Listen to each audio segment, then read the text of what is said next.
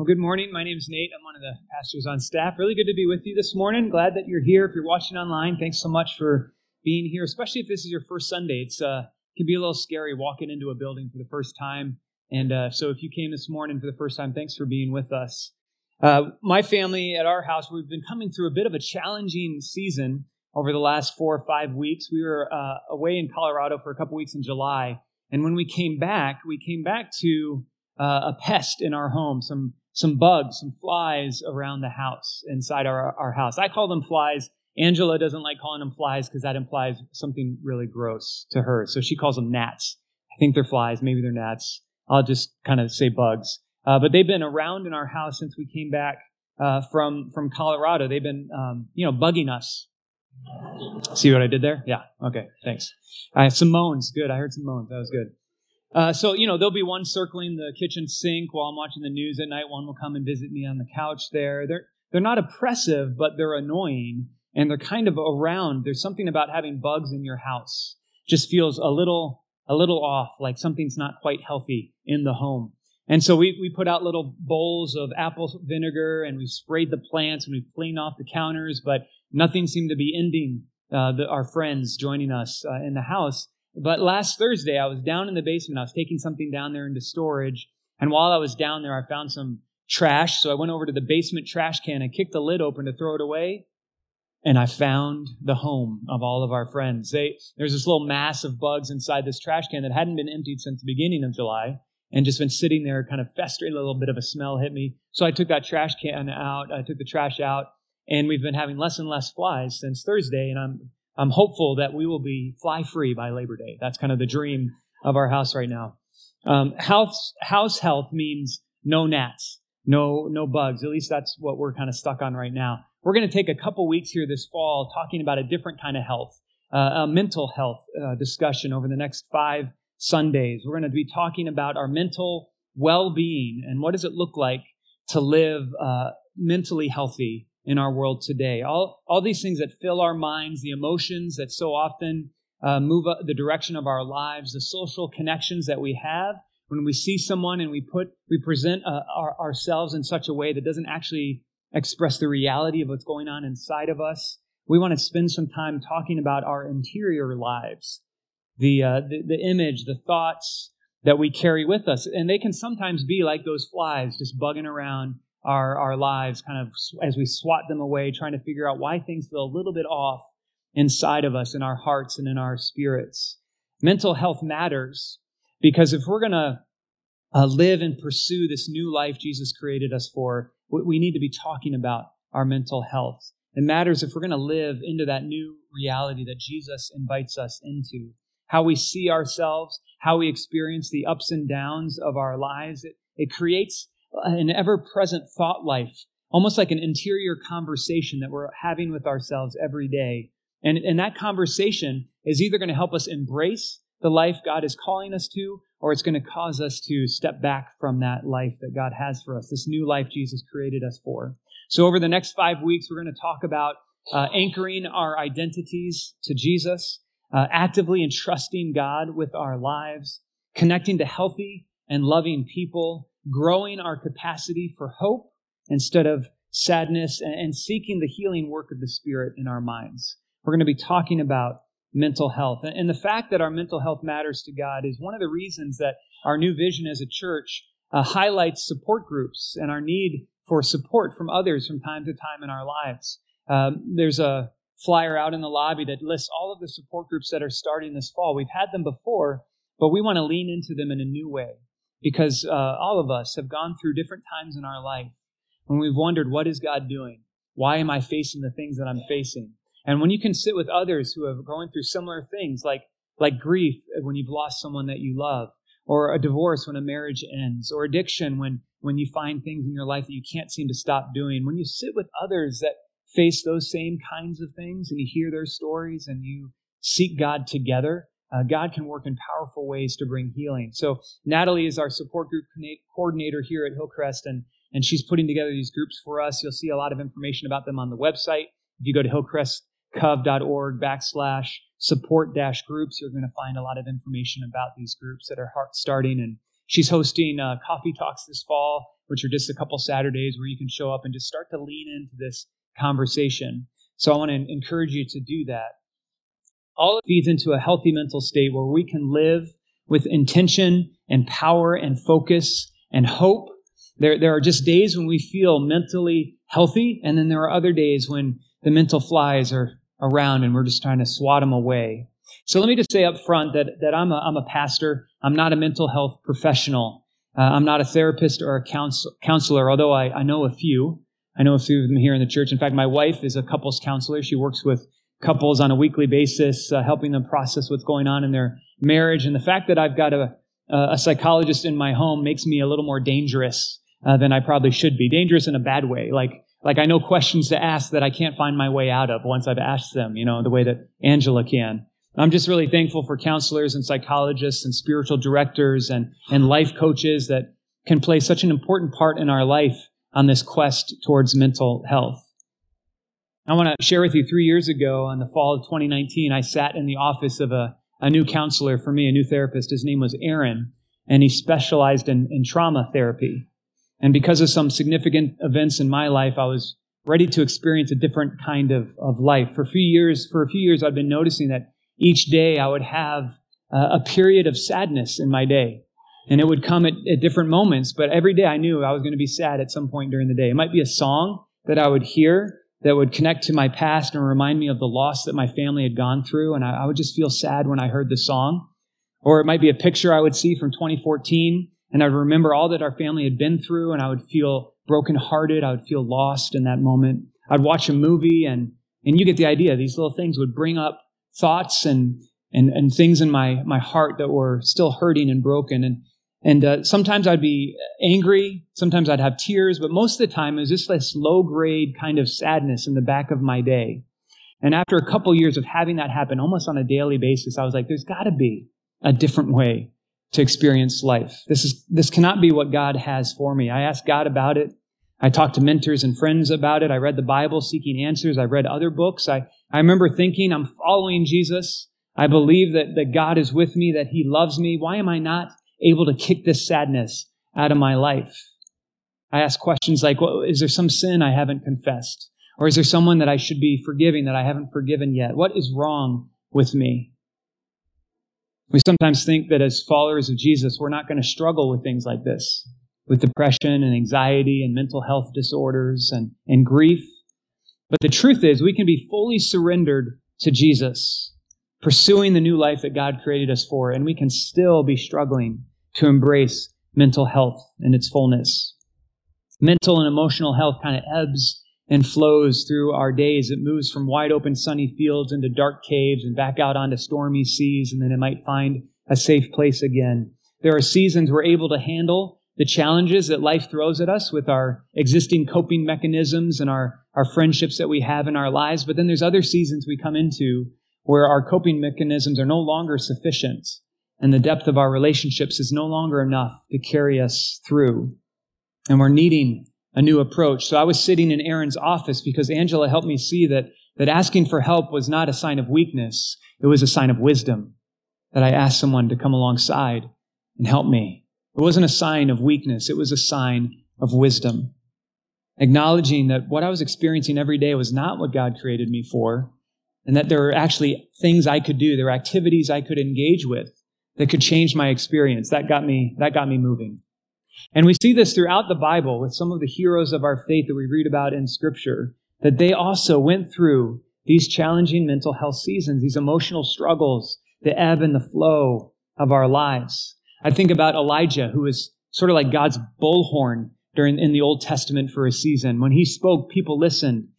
God used him in powerful ways. There was one day when he was before the people of Israel and God brought down fire, physical fire from heaven, and burned up an offering he had placed out for him. And the entire nation shifted its focus because of Elijah's voice and what God was doing through him. And then the very next day, he became in opposition with another leader of the people, and he ran for his life and went running and felt like everything was over. He was so depressed, he just wanted to give up the very next day. We read about his feelings in 1 Kings 19, where it says, Elijah came to a broom bush and sat down under it and prayed that he might die. That was his prayer. God, how about today? I die. That was his prayer to God. He said to God, I have had enough, Lord. I've had enough of this. He went from this amazing victory on one day and the very next day feeling defeated, all within a 24-hour period of time. David, the great warrior shepherd of Israel, stood before a giant, a literal giant, that God allowed him to defeat. And people celebrated his victory. They sang songs about him. And then a little while later, the king decided that David was a rival that he didn't need in his world with his throne. And so he put David on Israel's most wanted list. He was number one. And the hunt began, and David took off and went hiding in caves as he ran for his life. And during that season, he wrote Psalm 13, where we read these words. David writes, "How long, Lord, will you forget me forever? How long will you hide your face from me? How long will you turn away and ignore what's going on in my life? How long must I wrestle with my thoughts day after day, have sorrow in my heart? How long will my enemy triumph over me?" From defeating giants to being defeated by sorrow, David understands the journey that many of us have been through. Finding and keeping a whole heart and a whole mind, embracing mental health is a human struggle that the real people of the Bible had to face and go through, just like we do as well. God cares about our mental health. He can and will heal our broken hearts and minds, and often He will use the people around us to do that. It will be the power of God working in you, and maybe some more sleep than what you're getting right now. It'll be the power of God working in you, and perhaps a deeper, more authentic relationship with someone that you can be honest with and really say, here's what I'm really facing in my life. It will be the power of God in you, and perhaps the words of a counselor or some medication that will bring balance back to your brain chemistry. This morning, we want to start talking about keeping wholeness in mind by talking about our identity, how we see ourselves, the image that we carry around with us in our minds about who we are and why we matter, what we were made to do, this unique and mysterious understanding of who you are. Our mental health will begin with a secure understanding of our identity. If we see ourselves accurately, there's a much greater chance that we're going to be healthy and whole in our hearts and our minds. So if we don't see ourselves honestly, if we're believing lies about who we are and the value that we have, it's going to be much more difficult to find that wholeness that we're looking for when it comes to our mental health. Some of us have name tags on this morning. I've got mine on. I don't always remember to put one on, but I put one on today. This is really sort of the first marker of our identity, our name, the name that we have. So we wear it around. When you meet someone new, you say, "What's your name?" And you start the conversation that way. It's really our first identity marker, what makes us unique. Of course, I understand that there are like 5 Nates here at Hillcrest, so maybe not as unique as I'd like it to be. But it is a marker that we have. We move from our names to start asking like, well, what do you do for a living? Or tell me about your family. Or what did you do fun this weekend? Sometimes it's shallow. Sometimes it leads into more depth of conversation. But we begin to lean into our identity as we share the answers to these questions. Our identity encompasses our histories, our experiences, our relationships, our cultures, the small ways that we change every day, our commitments, our habits, our actions. All these get wrapped up into this mental picture that we carry around with us about who we are. It's almost like we have a label on the inside as well that we look at for ourselves, our own names that we hold on to. And we struggle to accurately capture this identity, our true identity. I think I'm this way, and then this thing over here happens to me. I think, well, maybe I'm no longer that way. Or I believe something, and then I start to have a doubt about it, and I say, well, maybe that's not really who I am. We know our names, but sometimes we have a hard time with that interior label that we carry around with us, our identity, putting on a name on who we are created to be, who we really are. G.K. Chesterton was a writer and theologian and even an art critic, and he lived about 100 years ago. About 110 years ago, he wrote a book called Orthodoxy. And in that book, he wrote these words, "One may understand the cosmos, but never the ego. The self is more distant than any star. We are all under the same mental calamity. We have all forgotten our names. We have all forgotten what we really are." He wrote that over 100 years ago. This is not a new conversation that we're engaging in. Who we are, what makes our identity. We have forgotten, he says, we've all forgotten our names. This is the first marker of our identity, and we struggle to hold on to it. We forget who we are. Instead of mental health, he says we have mental calamity. There's an image to hold on to, right? You've been given a name. Your parents, your mom, your dad, your parent gave you a name, a label, that day when you were born. And it's the first marker you have that really matters. And some parents chose your name just because they like the sound of it. Maybe it's more of a shallow reason they gave you the name. It just rung true for them. But some of you have names that they gave to you because of other names in your extended family. It kind of connects you to a grandparent or an aunt or an uncle and has that meaning to it. Others of you, there's an actual meaning to the name that your parents wanted you to have because that meaning means something to them. My name, Nathan, it means a gift of God, which I like. That's a good one. My mom told me that in 8th grade. I think I was in middle school when she told me, your name means a gift from God. And I was like, don't you mean a gift for women? 8th grade, immaturity speaking there for me, but a gift of God. My sister's name is Jennifer, which is from the Welsh name Guinevere, which means fair and blessed. My older sister is Pamela, and her name means as sweet as honey. That's a good one. I like that one. I have an older brother, Steve, and his name means the crown, which is like the Netflix show, right? He's like the king, he's in charge. The fact that our parents give us names brings up an interesting question that we should think about. And that question is, who gets to inform your identity? Who gets to tell you what your identity is? Who's the authority to label you and name you and kind of tell you who you are, the logo that you're supposed to carry around for your brand? Who gets to speak into that? Who has the right to inform your boundaries, speak into your habits, define your history? This is a struggle many of us face because we're told in our current culture, we're told that our identities, that's totally up to us. We have to create our identities from inside of us. We build it and we bring it out of ourselves. We've got to figure it out on our own. We're told that your identity is totally your thing. And no one can argue with you about it, and no one can tell you anything different. It's all on you. It must come from inside of you. And this is why I think this is why so many of us are stuck and confused about who we are. Because we are imperfect. We are limited in what we can see. We can't see all of who we are. We can see some of us, but we can't see the entire picture. We're limited in our formation of our own identities. If it's all on our shoulders, I think we're in trouble. Because either the identity we create will be shallow and it will miss the beauty of God's image inside of each one of us. Do you know that you carry with you the image of God? And sometimes we're going to shoot low and not hit that. We're going to think ourselves less than we actually are. Or the identity we create will be exaggerated and showy and miss the boundaries of our humanity, that we in fact are not God and are limited in our experience. If my identity definition is all about me, well, I'm going to be looking around for scaffolding to brace this image I'm trying to build because I know I can't do it myself. The shallow or showy mirror I come up with, that I define myself with, is going to leave me searching and struggling and shifting like a riverbed in a flash flood. I can't really see all that I am. So if it's all up to me, it's not going to be what it could be. Your identity, my identity, it will be up for grabs unless we begin to acknowledge that there is one who is greater than us. There is one who created us, and we can trust him to define who we are.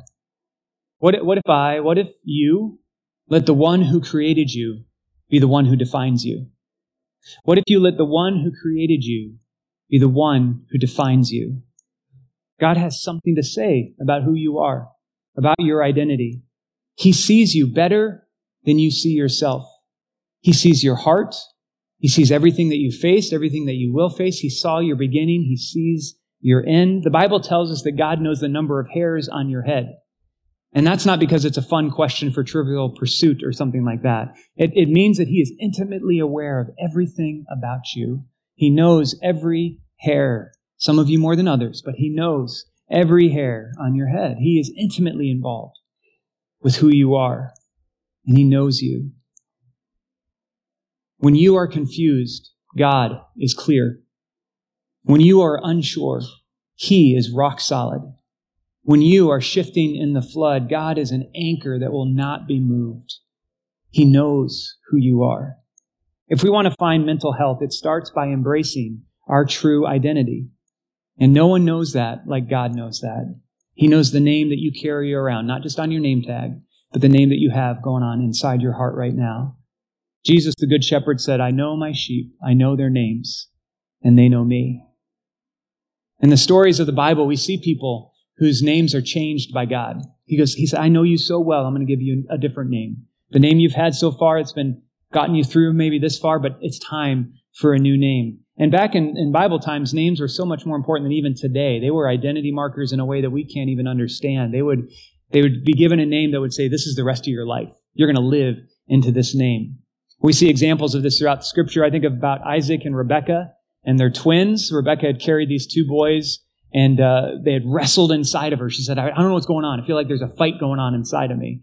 And Esau was the first to be born, and he was red and covered in hair, so they named him Esau, which means hairy. Maybe not the best name example, because that's pretty shallow, really. I mean, that's not all that deep. But then Jacob came out, and so Esau comes first, and Jacob is holding on to Esau's heel, the Bible says. He's holding on to his ankle, grabbing at him. And so they name him Jacob, which means the one who tries to take the place of another, and not in a good way. It's like a schemer, a trickster who takes the place of someone else who is rightly in front of them. And Jacob, with this difficult name that he has, he lives into that for 80 years of his life. He betrays his brother, he lies to his father, he tricks his uncle, he continues to live out that broken identity. And then he encounters God in a way that transforms him. I want to look at this passage with you. If you've got your Bible with you, I just want to invite you to open up Genesis chapter 32. If you got a Bible app on your phone, you can open that up. Genesis 32. We're going to look at verse 24 through 29. Genesis 32, 24 through 29. And Jacob here, it's over halfway through his life. And he's been living into this identity as a deceiver, as the one who usurps and takes the place of another. And for Esau, his older brother, he stole from his brother the birthright that was rightly his. And Jacob tricked his dad, and he got the birthright instead. And when Esau found out about it, he said, I'm going to kill you. So what did Jacob do? He took off and he ran. So 20 years he's been on the run away from his brother, but things have changed and he's coming back home. And he's going to see his brother Esau for the first time in 20 years, and he's nervous about it, right? And he probably should be a little anxious. So the night before he's going to meet his brother, he sends all of his stuff, all of his flocks and his possessions go across the river. And then he sends his family, his kids and his wives, and he sends them across the river, and he's all by himself. I'm going to meet him last. He's like, everybody else is going to be a buffer. I'm going to come last. Hopefully it will go well. So this is the night before, verse 24 of Genesis 32. So Jacob was left alone, and a man wrestled with him till daybreak. So he has this question about who is this man? Because he was alone, and now he's wrestling with someone.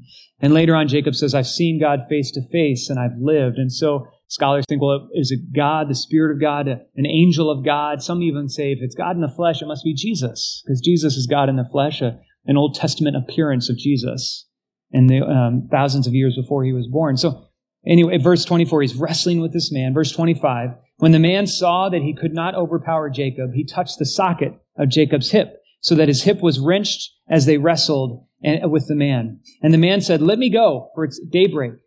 But Jacob replied, I will not let you go unless you bless me. He's still looking for that blessing. And the man asked him, what is your name? Jacob. Jacob replied. Then the man said, your name will no longer be Jacob, but Israel, because you have struggled with God and with human beings and have overcome. Verse 29, Jacob said, please tell me your name. But the man replied, why do you ask my name? Then he blessed Jacob there. You see how important names are here. Jacob's all about, what is your name? And the angel asks him, what is your name? It's important in this story that there's a name being given and a name that's understood. And Jacob's name is changed. And he says, you're no longer going to be this deceiver, this heel grabber. You're not going to be the one that wrestles and struggles with man and with God. This is your new name. And Jacob becomes Israel. And he actually finds peace in this new name. The next day he meets his brother and they're able to make amends and they come back together. And Jacob finds rest in his relationship with God. And there's peace in his relationship with God. You will no longer be the one who tries to take the place of the other. You will be in relationship with me and we will wrestle together. It's like he's going back into the womb again, back into that wrestling match he had with his brother. And now God says, I want you to wrestle with me, be in relationship with me. God took this wrestling identity and breathed new life into it and redeemed it for Jacob, made it new. And God will do that in our lives as well. If we'll surrender to him, if we'll say, you have authority to speak identity into my life. There are many others in the Bible whose names were changed. I think about Abraham and Sarah and Joshua and Gideon and Peter, and even Naomi changed her own name when her life became bitter, and she said, call me Mara, because my life is difficult. God has a name for you, a new life that he invites you to embrace every day. When we let the one who created us be the one who defines us, we can live into who we really are. We can see clearly who we really are. Instead of our identity being built on our best attempts or the loudest voices in the media or the social feeds that we consume, it can find formation in the hands of our loving, good, faithful Creator God. And when your identity finds formation in God's hands, your mental health can develop from a place of strength and consistency. Your emotions can find an anchor in the eye of the storm that you might find yourself in. God created you to be a person that he loves and he's living out. Paul wrote about this to a letter he wrote to his friends in Colossae, and I want to read this passage to you from a paraphrase of the original Greek language. It's a Bible called the Message Bible, and this is Colossians 3 verses 9 through 12. Paul writes, "Do not lie to one another. You're done with that old life. It's like a filthy set of ill-fitting clothes that you've stripped off and thrown in the fire. Now you're dressed in a new wardrobe. Every item of your new way of life is custom made by the Creator with his label on it. Take off those old labels and receive from the Creator the label he made you for. All the old fashions are now obsolete. Words like Jewish and non-Jewish, religious and irreligious, insider and outsider, uncivilized and uncouth, slave and free, they mean nothing." And Paul shares this. Back in his day, those were words that were the categories that people put themselves in, the identities that they took on, the name tags they put on their chest. He said those don't matter anymore. Today we've got our own markers we might talk about around sexuality and gender and career and relationship status. And Paul says those don't matter. From now on, everyone is defined by Christ. Everyone is included in Christ. And then he says in verse 12, "So, chosen by God for this new life of love." You hear that? That's your name, he says. "So, you, chosen by God for this new life of love. Dress in the wardrobe God picked out for you. Compassion, kindness, humility, quiet strength, discipline." When you put on this new life, when you put on this new identity, you are embracing the life you were created for. God defines your identity. He speaks your name over you and invites you to live into it. Who does God say you are? In the New Testament, it speaks about how God sees us and what he says to those who are surrendered to him. And God says that you are chosen. You are loved. Your name is forgiven. You are his child. You are accepted. Your name is bold and secure. You are part of his family. God says you belong. A healthy mental self-image begins with a true understanding of who God says you are and whose you are. Don't settle for anything less than what God has to say about you. He's here right now. He's speaking these words over you. Tomorrow, as you're going through your day and you start to struggle a little bit and say, okay, what's going on? Why do I feel the way I feel? Let God speak those names over you. You are chosen. You are forgiven. You are accepted. You belong. Those are your names. As we come to communion this morning, it just shouts at us that God loves us, that he sent his only Son, that we might have life everlasting, that we might not perish, but that we might experience a redeemed life, that we might receive those names from him. As we receive communion this morning, I want you to think about the name that God has for you today, that he's speaking over you. I want to invite Nate and Jessica to come up and lead us into this time of communion where we can lay down our identities and receive from God the identity he has for us. Let's receive these elements together today.